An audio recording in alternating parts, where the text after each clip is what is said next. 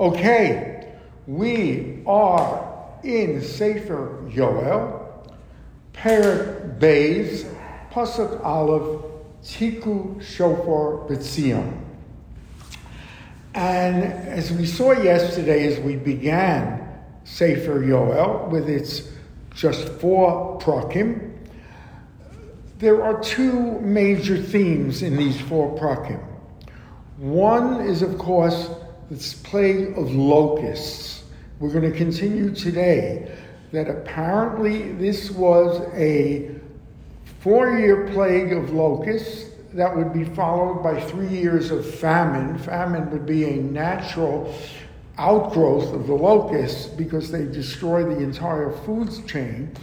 But what happens here is that it is so great in its intensity, so great in its severity, that it dwarfs anything that went before it. And we said yesterday that how do you conform this, what we learn in the Torah, after the Makkah, the plague of Arbeb, locusts in Mitzrayim, where we said this will never happen again.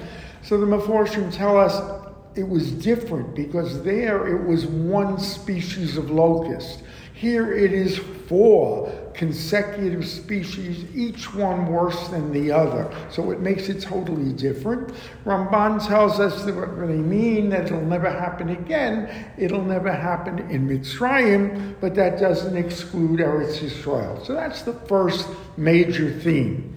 The second theme of Yoel, as we're going to see, is tshuva, the power of tshuva. And that will become obvious today, and it is such an intense belief of Yoel that tshuva can accomplish almost anything, that Meforshim are divided as to when he's issuing this call for tshuva vis-a-vis the locusts. Has the locust plague started already? And what Yoel is saying is that it's not too late, even in the midst of the plague. Tshuva can stop it dead in its tracks, as it were, or is it before the locust and it can be averted? Moreover, what we didn't say yesterday is so eloquent and beautiful, the phraseology of Yoel's tshuva. And we're going to come to it probably in the second part of the parak. We may not get to it today, but it is the maftir that we read on Shabbos Chazon, the second half. We've already said we read the first half from Hosea, the last parak, Shuvu Hashem Elokecha, Shuvu Yisrael ki chashalta bavonecha. This will be the second half. Ashkenazim read it. So we're going to see an integration of those 2 themes of Yoel, this plague of locusts, as well as the integration of tshuva, how it can do anything. Yes? Wouldn't Yoel, I know we don't know exactly when Yoel was prophesying. That is correct. But wouldn't it have to have been before the exiles? Otherwise... Definitely. Right, otherwise it doesn't make sense because the Jews were not there. Right. Or conversely, after the return from exile, at least the Babylonian exile. Definitely, before the exile. Moreover, and I'm glad you reminded me, our Barbanel's theory of this is the locusts are all metaphorical. This is prophesying the destruction of Bayis Rishon, the destruction of Bayis Sheni.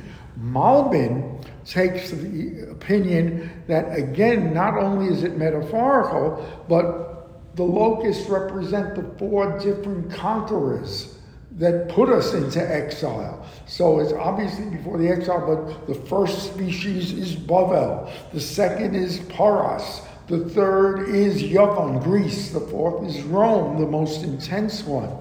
So, with that, we begin. And Yoel says, Tiku shofar b'tzion, v'hariu b'har kodshi, yirgazu kol yosrei ha'aretz, ki ba yom Hashem ki karov. In other words, now blow the shofar in Zion, in Israel, v'hariu b'har kodshi, blow it in my sacred house, which would of course indicate it's before the destruction. Yirgazu kol yoshrei ha'aretz, they will tremble, all the dwellers of the land, ki bo yom Hashem, the day of the Kadosh Baruch Hu's retribution, ki karov, it is near. So Rashi, in fact, says, Tiku b'shofar lahashmiyam she yashuvu b'shuva b'terem hara hazos. Let them do tshuva before this terrible prophecy of locusts occurs. The other Meforshim, including Radak, says no. This is telling them even after it started. Tiku shofar batzion, when you blow the shofar, it can mean only one thing. Danger, a threat is forming, and it is a very fearsome threat. As a matter of fact, we're going to learn in Amos, the next Navi in Treyasar, he has a very famous pasuk, Hayitaka shofar ba'ir v'ha'am lo yichradu. Can you blow the shofar in the city without the people being terror-stricken? It was synonymous with a terrible threat. Blow that shofar. B'hariyu b'har kodshi, in my sacred mountain, let them all tremble. Ki vayom Hashem ki karo, the day of Hashem is coming. And the Abarbanel says, when you see ki yom Hashem, you're talking about Tisha B'Av. You're talking about the destruction of both Batei Mikdash. Continues the Navi. Yom Choshech v'Afela. It is a day of darkness, and Afela is even a stronger kind of darkness. One is the absence of light. Afela is the real heavy night.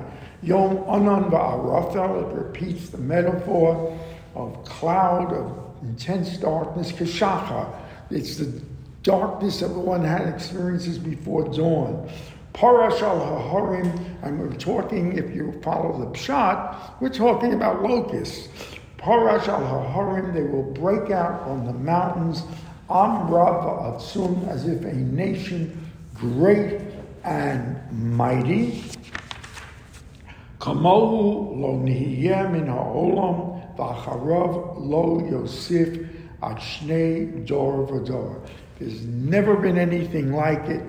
And afterwards, you're not going to see it again for generations, unlimited generations. This is a once in more than a lifetime in history of the intensity of the locust. Continues.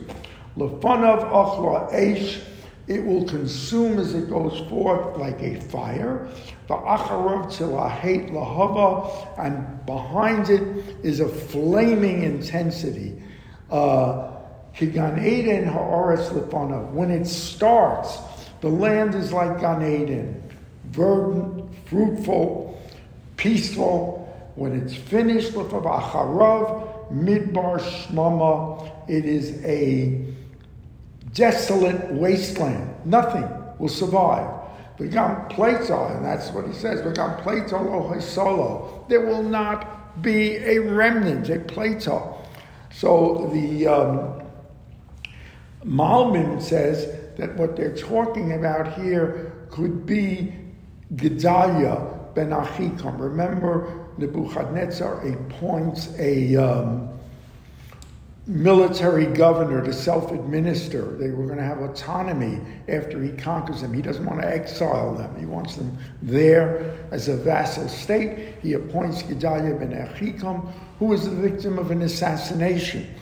Once Nebuchadnezzar sees that, he gets all of them into an exile. That's what they're talking about, according to the Barbanel.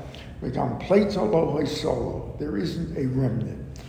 Kemares susim me'ra'ehu u'keperashim kein yerutzim. He likens the plague to like horses, a stampede of horses. So great is the flow, the intensity. U'parashim kein yerutzim, and they run like chariots. Their devastation will be total. Kakol merkavot, like the voice of chariots, al roshei haharim, on top of the mountains. We know chariots don't go on top of mountains as a rule, but these locusts will. Yirkadun kakol lav eish ochla kosh. They will dance like a fire-consuming straw, and that will be the noise they make. They will make a very recognizable sound. Ka'amatsum, again that metaphor of a mighty nation. Eroch milchama, ready and prepared for war. Miponav yachilu amim, in front of them tremble nations. So intense is their power. Kol panim kibtzu parur. Every face is blackened. It's a metaphor for terror, that they just strike terror into the entire nation. And that is what they are going to do. Ki borim yerutzim, they will go like soldiers, metaphorize them to mighty soldiers. Ka'anshe milchama, men of war. Yalu choma, they will scale walls. Ve'ish bidrachav yelechun v'lo yaptun erchosam. Very interesting. They will march on a straight path, each one with his own task, as it were. V'lo yaptun erchosam. They will not bump into each other. They will not stumble on each other. It's as if they have radar where they know just what they're doing. They're marching in ranks with a specific mission. No man standing before them can stop them. Gever b'mesila so yechun. Again, each one on a sign path marches as if on a straight path. Yelechun u'la'at hashelach yiplu lo yivtzo. And a shelach is a sword. And yes, if you're going to try and fight them with a sword, how successful do you think you're going to be slicing into billions of locusts with a sword? Lip you below you. Yeah, they may fall by the way, but they're not going to split. They're not going to break. But Yoshku, they will stride through the cities. Bachoma Yerutzim, they will scale walls. Babatim Yalu, they will go up into houses. Ba'ad hacholanim yavo kiganav, they will come into the houses like a thief. Lefanav rodza haaretz, before it the earth will tremble. Rosh Hashamayim, the heavens will tremendous noise like thunder. Shemesh v'yoreach kadro, the sun, the moon will just withdraw. Ukochavim asu nagam, and the stars will again have no light and be withdrawn into darkness. So we see that is the terrible of locusts. We have shown again 4 species, one worse than the other. The arba, followed by the gazaz, followed by the kasil, followed by the most destructive one. It is something man cannot stand, and yet the Navi says it is not too late to avert it, notwithstanding that it may have started. And so it's most appropriate that next week, before Tisha B'Av, we start the week with the other side of Yoel, the side of Nechama, the side of Tshuva, with the very beautiful mafter, as I say, we read on Shabbos Chazon, which is between Rosh Hashanah and Yom Kippur. 8:45 a.m. Monday morning.